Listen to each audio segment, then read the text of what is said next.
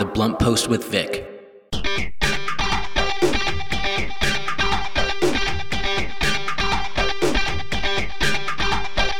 Good morning, happy Monday, and welcome to The Blunt Post with Vic.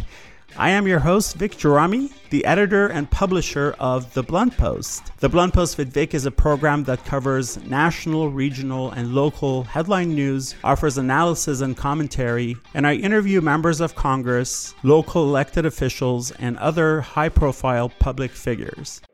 Good morning, and thanks again for joining us on The Blunt Post with Vic. Later on the show, I interview a British photojournalist, writer, and activist, Russell Pollard, here in the studio with my producer, Ricky Herrera. Good Monday morning, Ricky. Good morning, Vic. Good morning, everyone listening. This heat is ridiculous. Yes. So everyone in LA, we need to stick together this week. It's going to be a scorcher, like Monday through Friday. Yeah, I was reading that even parts of Siberia are experiencing the warmest climate they've ever had, which is not a surprise. It's not news. And how bad things are in southern Europe right now. There's some massive heat wave there. It's hitting Greece and Italy and Spain. I don't do well in heat. I like colder climates, which begs the question, what am I doing in LA? It's because I love everything else about LA except for the traffic. But I digress. Well, you know what? I'm curious, Vic. You've been to Armenia a few times now. What's the climate like in Armenia? Yes, Armenia has full 4 seasons. It's a very high altitude nation. Like at the lowest altitude, you're at 5,000 feet above sea level, and then it goes up from there. So winters are very cold. It snows and all of that. They have beautiful springs with all the fruit trees blooming. Fall is absolutely stunning with orange and yellows and browns all over the place. And the summers are really hot and really, really hot. And because of high altitude, when you go to sightseeing and things and let's say you're at a historical site, the sun feels like it's like you can touch it. It's so close to you. And within 45 minutes, you get burnt on your shoulders. I mean, me, because I'm always wearing a tank top when I go sightseeing. So it's, summers are really hot, and I try not to go in the summer. I generally don't enjoy traveling in the summer because it's just too hot and too crowded. I like fall and early spring. Oh, so just 2 things. Yeah, so I know that the heat is actually affecting tourism in Rome. They are shutting down some of the hot spots for tourists. And the other thing I wanted to say quick before you get into some serious stuff, for those listening, obviously radio can't see our faces here in the studio, but Vic wears a tank top all the time because he's ripped. So I just wanted to throw that nugget out. All right, go ahead. Wow. Well, I don't know what to say. I do wear polo shirts and regular shirts when I'm, meeting with members of Congress or have a formal interview. But yes. You're right. I live in my tank top because I can't handle heat. But anyways, let's talk about President Biden's determination to have to create forgiveness for student loans and this latest setback, I would say, with the Supreme Court. I know you've been doing your homework on that, Ricky.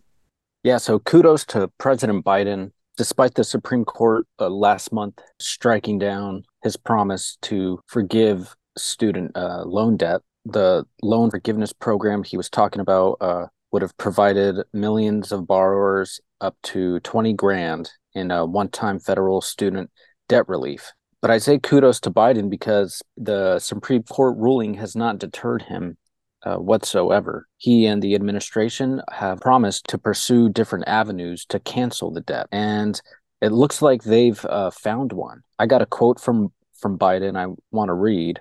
Quote, "I'm never going to stop fighting for you. We'll use every tool at our disposal to get you the student debt relief you need and reach your dreams. It's good for the economy. It's good for the country. He said this after the Supreme Court ruling. So he's gotten into a little bit of some of the plan. The plan is going to be called SAVE. It's an acronym, Saving on Valuable Education. So basically, because of the Supreme Court ruling striking down his original plan, this new plan, the administration is saying it's a pathway that's going to require formal rulemaking processes, which can take months. And the details, they haven't been announced. Basically, like I said just a minute ago, it's a different avenue that his administration will be executing to keep this promise. Again, kudos to Biden and his perseverance, to the administration. Yeah, well, this was a big promise he made as a candidate and nominee. So I'm glad that he's keeping his promise. Let's hope that those in LA who are, well, not just LA, throughout the nation, but mostly in LA, New York, who are on strike, have someone fighting for them like that. For those of you who are, maybe not sort of don't have the latest news on what's happening with the Screen Actors Guild and after a strike, essentially 160,000 actors who are members of the Screen Actors Guild and AFTRA are striking. They're actually joining 11,000 writers from the Writers Guild of America who've been on strike for a while. It's actually the first time in 63 years that both unions have been on strike together. And the strike is because of contract. The contract that Screen Actors Guild AFTRA had with the Alliance of Motion Picture and Television Producers expired. Now, Alliance of Motion Picture and Television Producers is a group that represents the studios. And so basically, this is about pay. A lot of actors are not making what they used to. They're not making living wage. And with streaming and different ways that studios and networks are cashing in, actors are saying, we need our residuals on that. We need to be a part of that. And this is why they went on strike. I completely support Screen Actors Guild and AFTRA and the Writers Guild of America. And I want to read a quote from the president of Screen Actors Guild, actress Fran Drescher, who summed up the reasons for this strike during a press conference. She said, and I quote, "We are being victimized by a very greedy entity. I'm shocked by the way the people that we have been in business with are treating us. I cannot believe it, quite frankly, how far apart we are on so many things.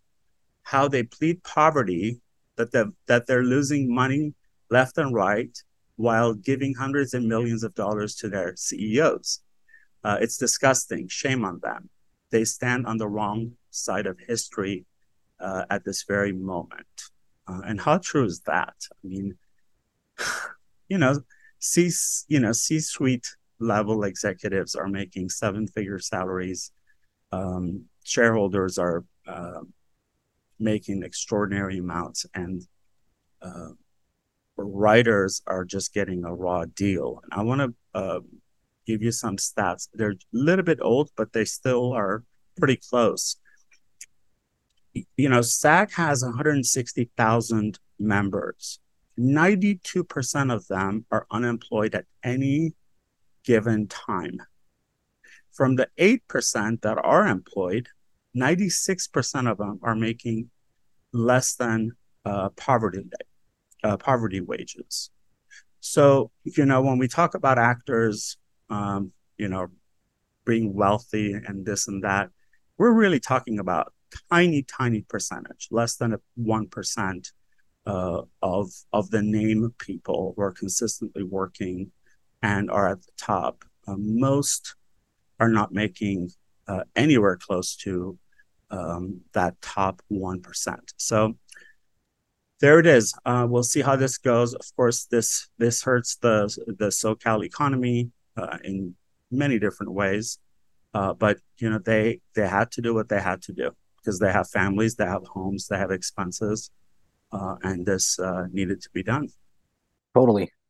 And I hope that this teaming up by both unions sets a fire under these loser executives. Well, yeah, and let's hope that it's resolved quickly before, because the people who are going to be hurt most are, again, the actors and the writers. But I salute their courage for doing this. Anyway, so moving on, I was just kind of, I've just been reading about LA City Council and City Hall and all the different scandals that have hit City Council in the last 6 months to a year. And I thought I'd just sort of summarize it for listeners because, we want to cover as much of SoCal as we can. And I'm really doing this because I feel like new blood is needed in City Hall. Some of the career politicians, some of the gatekeepers got to go.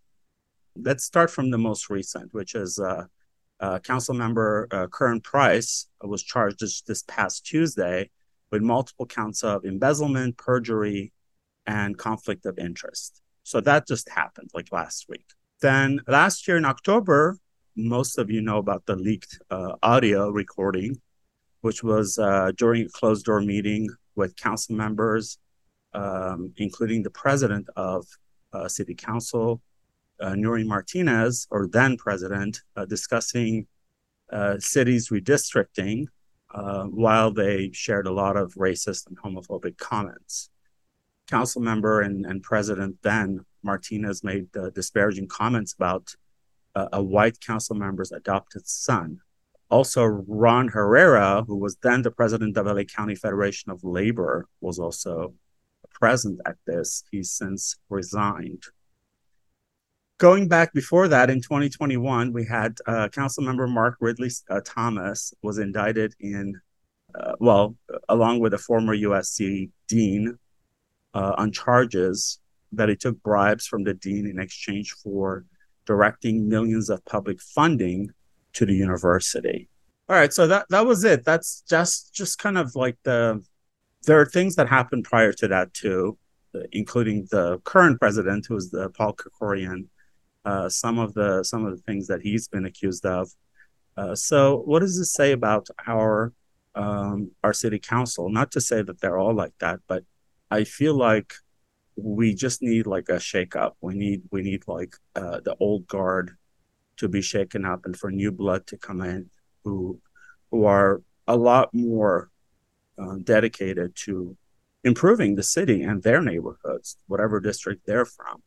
So yeah, that's it. We're going to take a break soon, but before we go, just want to let you know, after the break, you're going to hear my interview with British photojournalist, writer and activist, Russell Pollard. It's a very interesting interview, so stay tuned. The Blunt Post with Vic.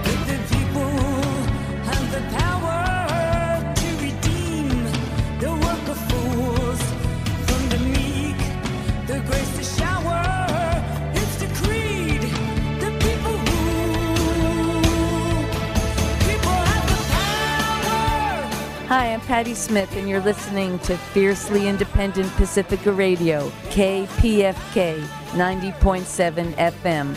People have the power.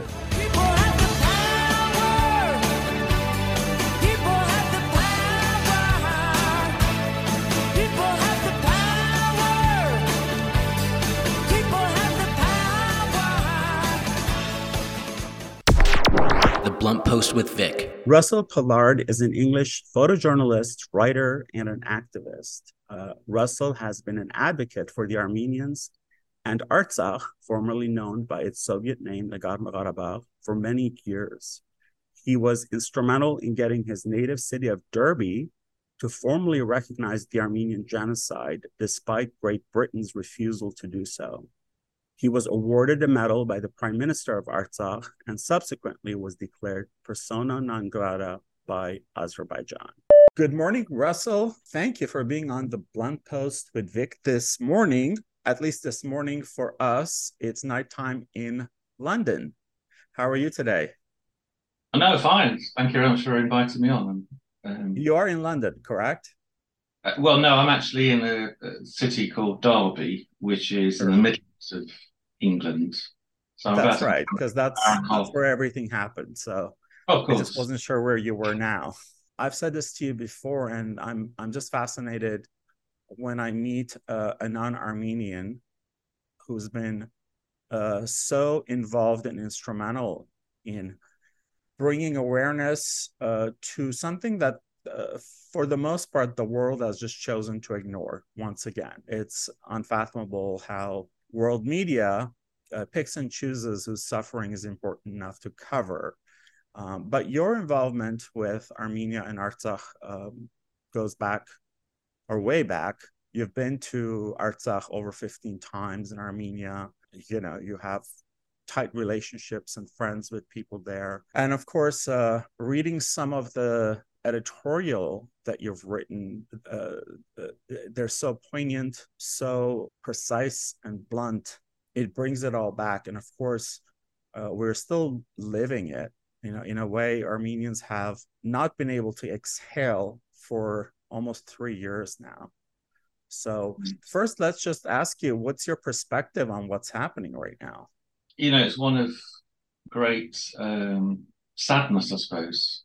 And I'm like a lot of people, feeling quite empty, I suppose. I mean, it's very difficult to describe the emotions because, as you rightly say, I'm very close to people who live there still, who lived there previously, and having visited on many occasions, you kind of get that feeling of being part of something. And even, my emotions are nothing compared to those people who've lost their homes, which I'm very sort of mindful of, that I'm comfortable back here. But to watch as each day goes past, so from the end of November 20, the way that Azerbaijan is sort of slowly but surely secured its position within Artsakh from the point of view of building roads, airports, having these sort of debates about the borders, and sort of chipping away. And I also know that within Artsakh itself, obviously they've got a fairly strong vantage point with being in Shushi, so a lot of intimidation of people through the phone, through bullet fire across, into the air sort of thing. So constantly trying to drive people to take that active decision to leave. That seems to be what it's all about. And the most recent pictures you see of the border checkpoint being set up, and then you're thinking about the people that who are living in Stepanakert, particularly, who, every day is uncertain because every day there seems to be something new that's happening, and their position of being imprisoned somehow and having to negotiate, presumably, if this step stays, negotiate a checkpoint run by Azerbaijani officials who clearly don't have a sympathetic view towards people who are moving backwards and forwards. So, yeah, it's really quite upsetting to kind of see it happening and to know that how it must feel for people over there. And having been there so many times when, even though it was always in a very difficult situation, there was always that feeling of so much hope. It was an independent, as far as I was concerned, it had a lot of independence, a lot of hope, a lot of young people looking at way they could develop themselves, and now all that hope has kind of been taken away from them. So it's a really, really quite upsetting to see it and to contemplate how people are dealing with it. Yeah, you wrapped it up pretty well. It's important for people to realize that you are a very well-respected individual as a non-Armenian ally in Artsakh. You've received a very prestigious medal from the Prime Minister of Artsakh. So a lot of people, are very hopeful, or have been at least, that non-Armenians would speak up for them, for people who don't have a voice, and you've certainly done that. If you're just tuning in, this is the Blunt Post with Vic on KPFK 90.7 FM. I am your host, Vic Jarami, and you are listening to my interview with Russell Pollard, who has been telling us about his experiences in Artsakh, formerly known as Nagorno-Karabakh, and Armenia, as well as Britain.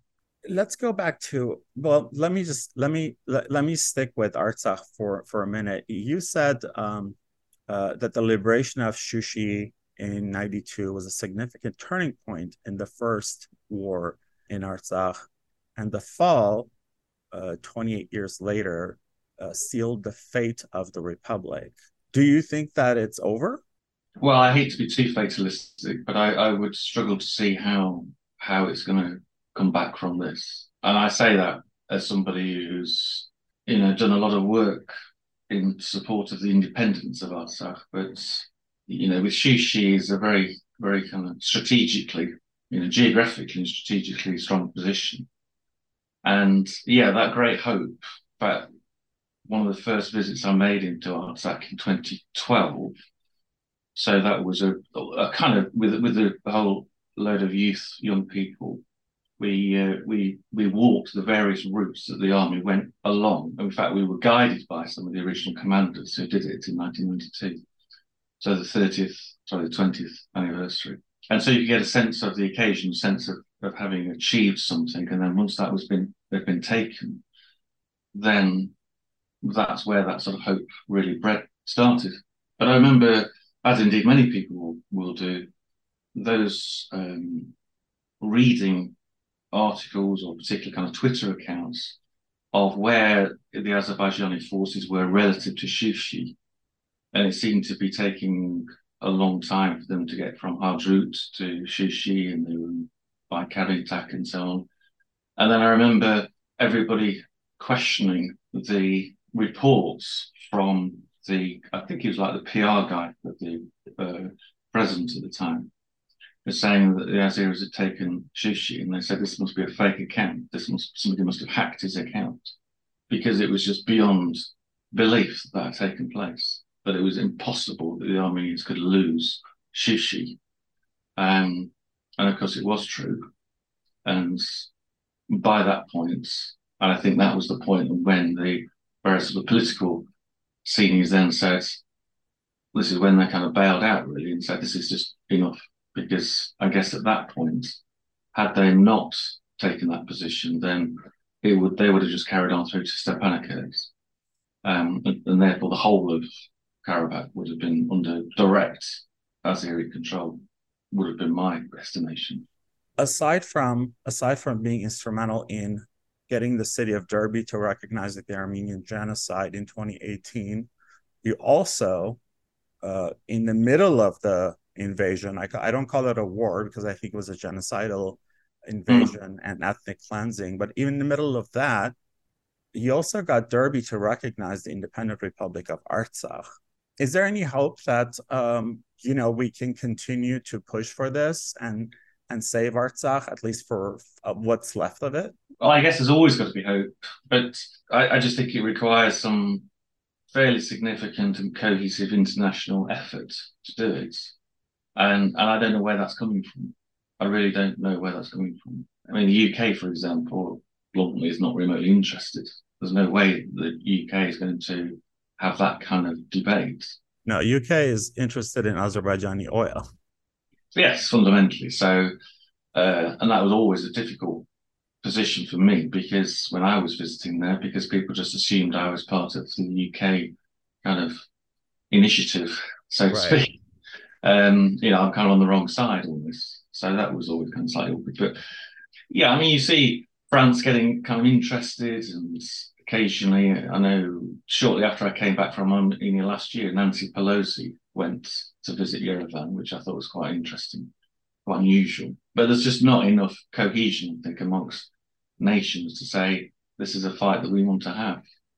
And the world narrative is that Artsakh has always been part of this sort of Republic of Azerbaijan. Which is inaccurate, right? I mean, yeah. Artsakh has never been part of sovereign Azerbaijan. Even since 1918, when Azerbaijan was created as a territory within, unfolded in USSR 2 years later, Artsakh was an autonomous oblast within it. And that's the narrative that Azerbaijan's sort of massive lobby power and public relations has been able to convince the world this fictitious narrative, which is unfortunate. I mean, their PR throughout the years has been way ahead of Armenia's. I mean, it's been really successful in the way that they have manipulated other governments, and you'll be familiar with the whole fake Karjalu genocide, as they like to call it, right, in 1992. And that was one of the things that I worked on at some length with colleagues in Artsakh to try and understand more about what actually happened around that event, and to try and understand how that narrative worked, because it felt to me that there was so much that was mutually contradictory about it. And I did write an article, which is on the same website as another, about the lies. And all the source material for that article was Azerbaijani source material, quite deliberately, because I didn't want it to be Armenian material, because they would just say, well, obviously you would say that. And if you understand, having visited the villages and Agdam and the villages between Agdam and Kharjalu and so on, and you get a sense of how it might have worked, and you see the videos that were taken and how they were portraying certain things clearly in the wrong place, because if you understand the geography, you can see where it's supposed to have taken.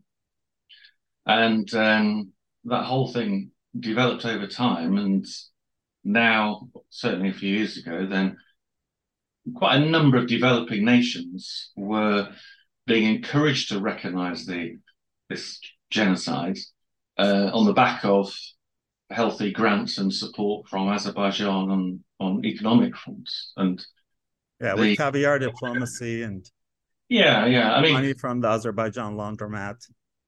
Yeah, they encouraged Mexico to recognize this genocide as being true, and they put up a monument in one of the parks within Mexico City.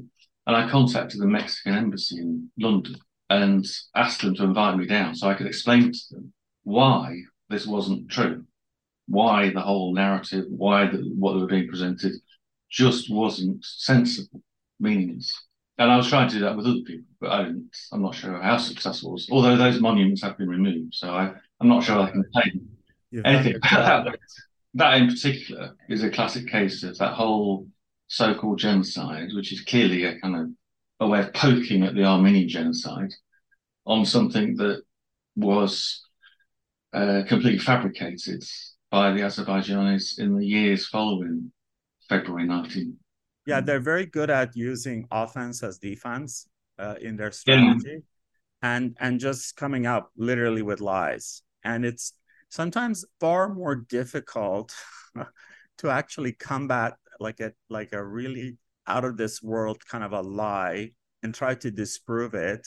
That's outrageous than most other things. It's just absurd. I mean, the narrative now that Aliyev is using is part of Armenia is ancient Azerbaijani land.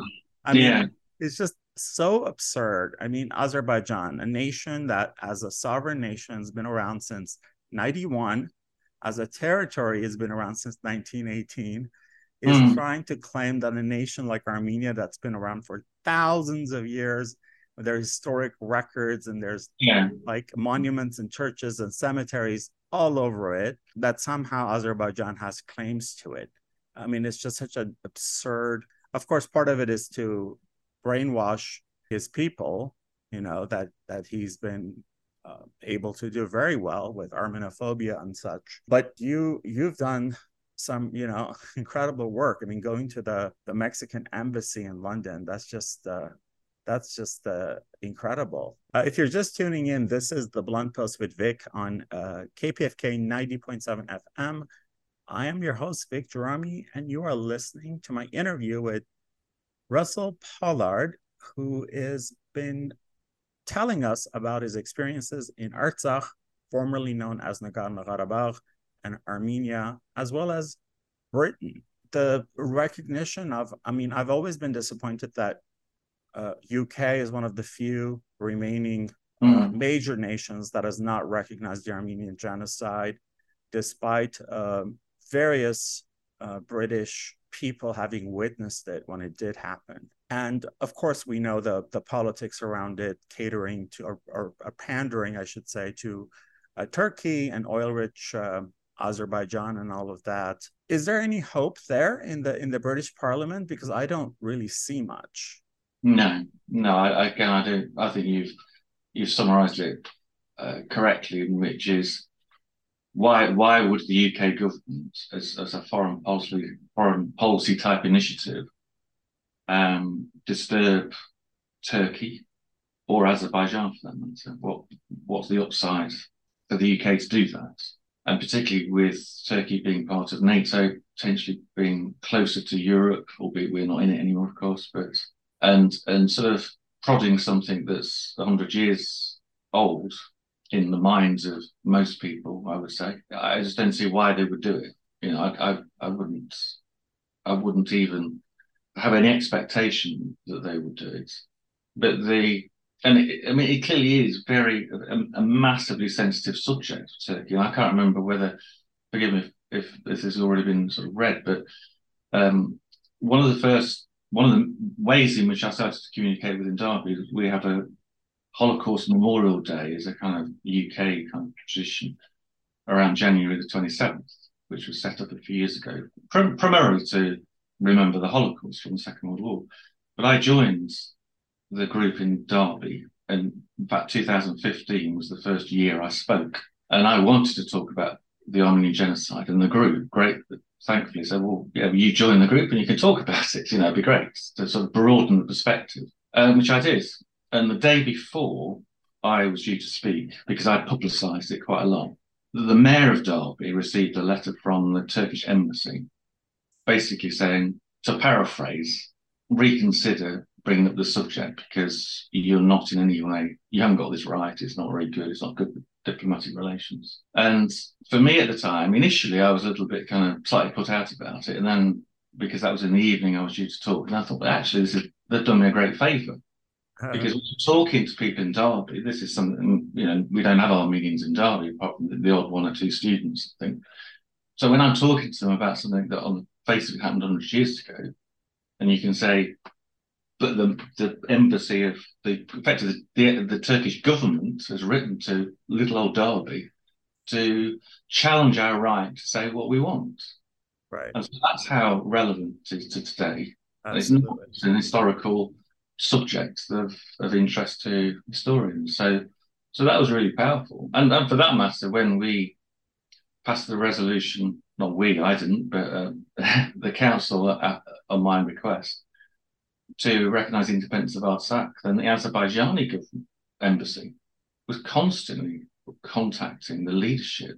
And they're beginning to wonder what they've done or what's this Pollard guy got us to do.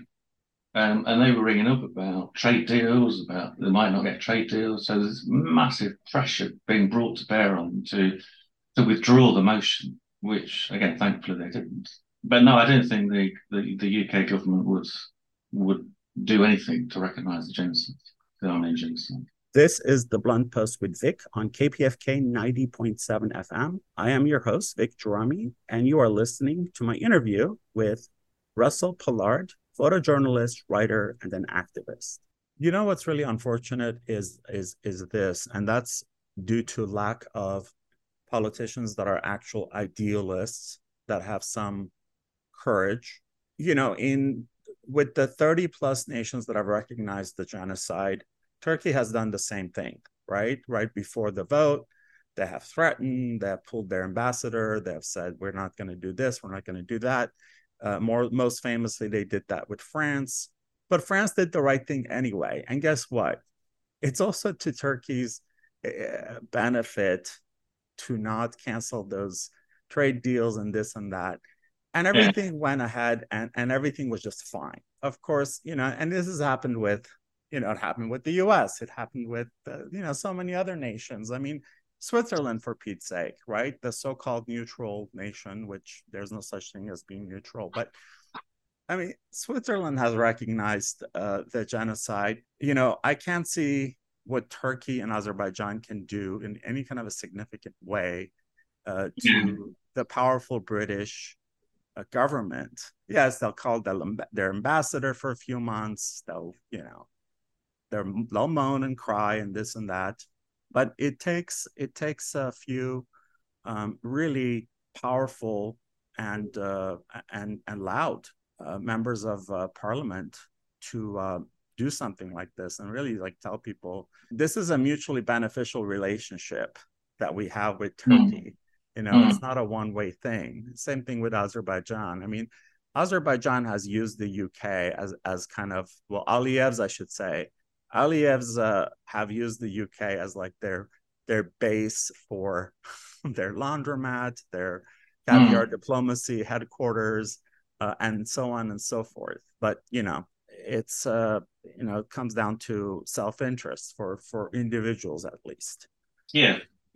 It's unfortunate. Well, Russell, before I let you go, is there anything significant in Britain? I mean, of course, aside from the coronation, but just anything that you have a strong feeling about, you want to tell us? It's very unusual times for us over here, notwithstanding the fact that the loss of the Queen, which is kind of an unusual thing, probably for a lot of other people to realise, but unless you're very old, you will only have known about the Queen. And so that is an unusual, even for people who are not particularly royalists, that's quite an unusual thing for that figurehead, that sort of character to disappear, to die and pass, and the great outpouring at the time.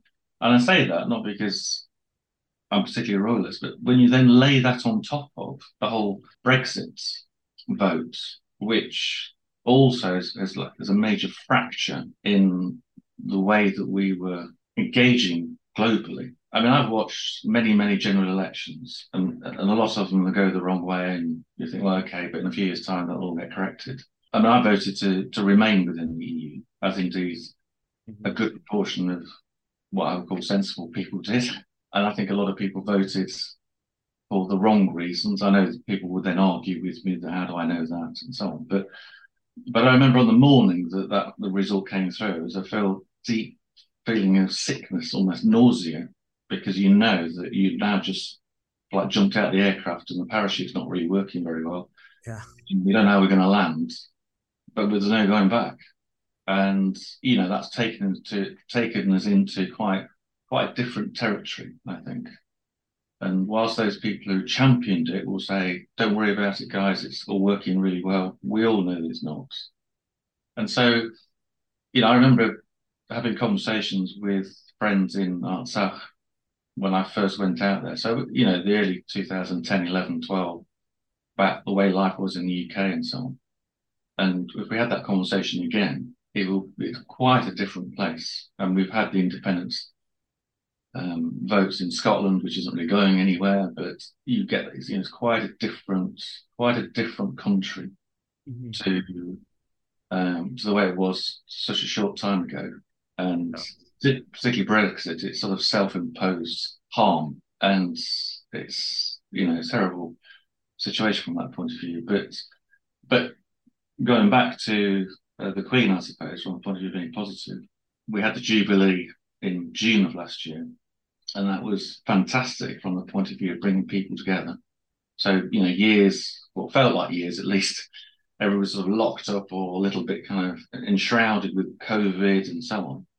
And, in the village I live in, we had a massive street party, and it brought everybody together as massive events and allowed people to really communicate and get together again. So, it's interesting. And I'm not sure how much of all this is publicized well, and one of the things I, just staying on the whole sort of side of it, one of the things I enjoy when I'm in Armenia is talking to particularly people who are more students, how an English way of life is portrayed in Armenia, and it's quite dated, shall we say, and quite cute and twee as to the way that they think we operate and the way that we all walk around with bowler hats and umbrellas and also sort of very quaint stereotypes,